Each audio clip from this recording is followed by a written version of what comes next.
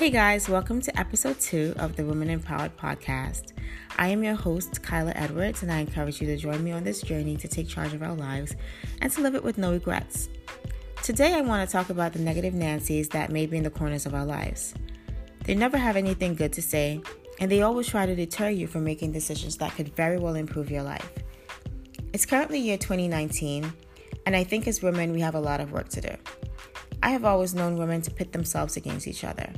There's always been a competition for best dress, there are fights over men, and just plain old jealousy. It makes you just want to shout the phrase, "Can't we all just get along?" Corny, but true. I have definitely had my share of negative Nancys. When I first decided I wanted to go to college, I had someone tell me that I wasn't going to remain focused. I actually wanted to go to medical school, and I still have that dream at times, but I really don't want to spend the rest of my 30s in school. I'm currently enrolled in a master's program, and honestly, that may just be it for me right now. I've been told I'm always going to school, certain jobs weren't made for me, or I wouldn't find certain things interesting. I often want to ask, but how do you know? Have you done these things yourselves? What if I try and I love it?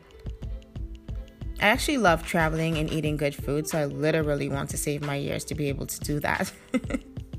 But it's a serious issue when the women that you surround yourselves with are not very supportive. Many of them have ulterior motives, so we have to pay attention to the people that we engage with. My mom would always tell me that I needed to feel people out and find out who they really are.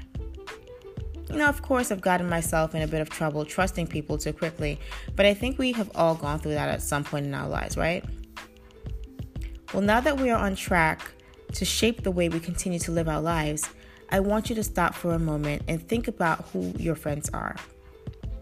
Why or who do you talk to about your future plans? What are you telling them? Are you telling too much? Should you test them to see the type of people that they really are? Do they support you even when you make mistakes? Do they even offer a shoulder for you to cry on after you've made these mistakes? If you constantly find yourself arguing with your friends about why you think XYZ is the best for your life, or they are always deterring you from trying new things, then you may just be friends with a negative Nancy, and old girl has got to go.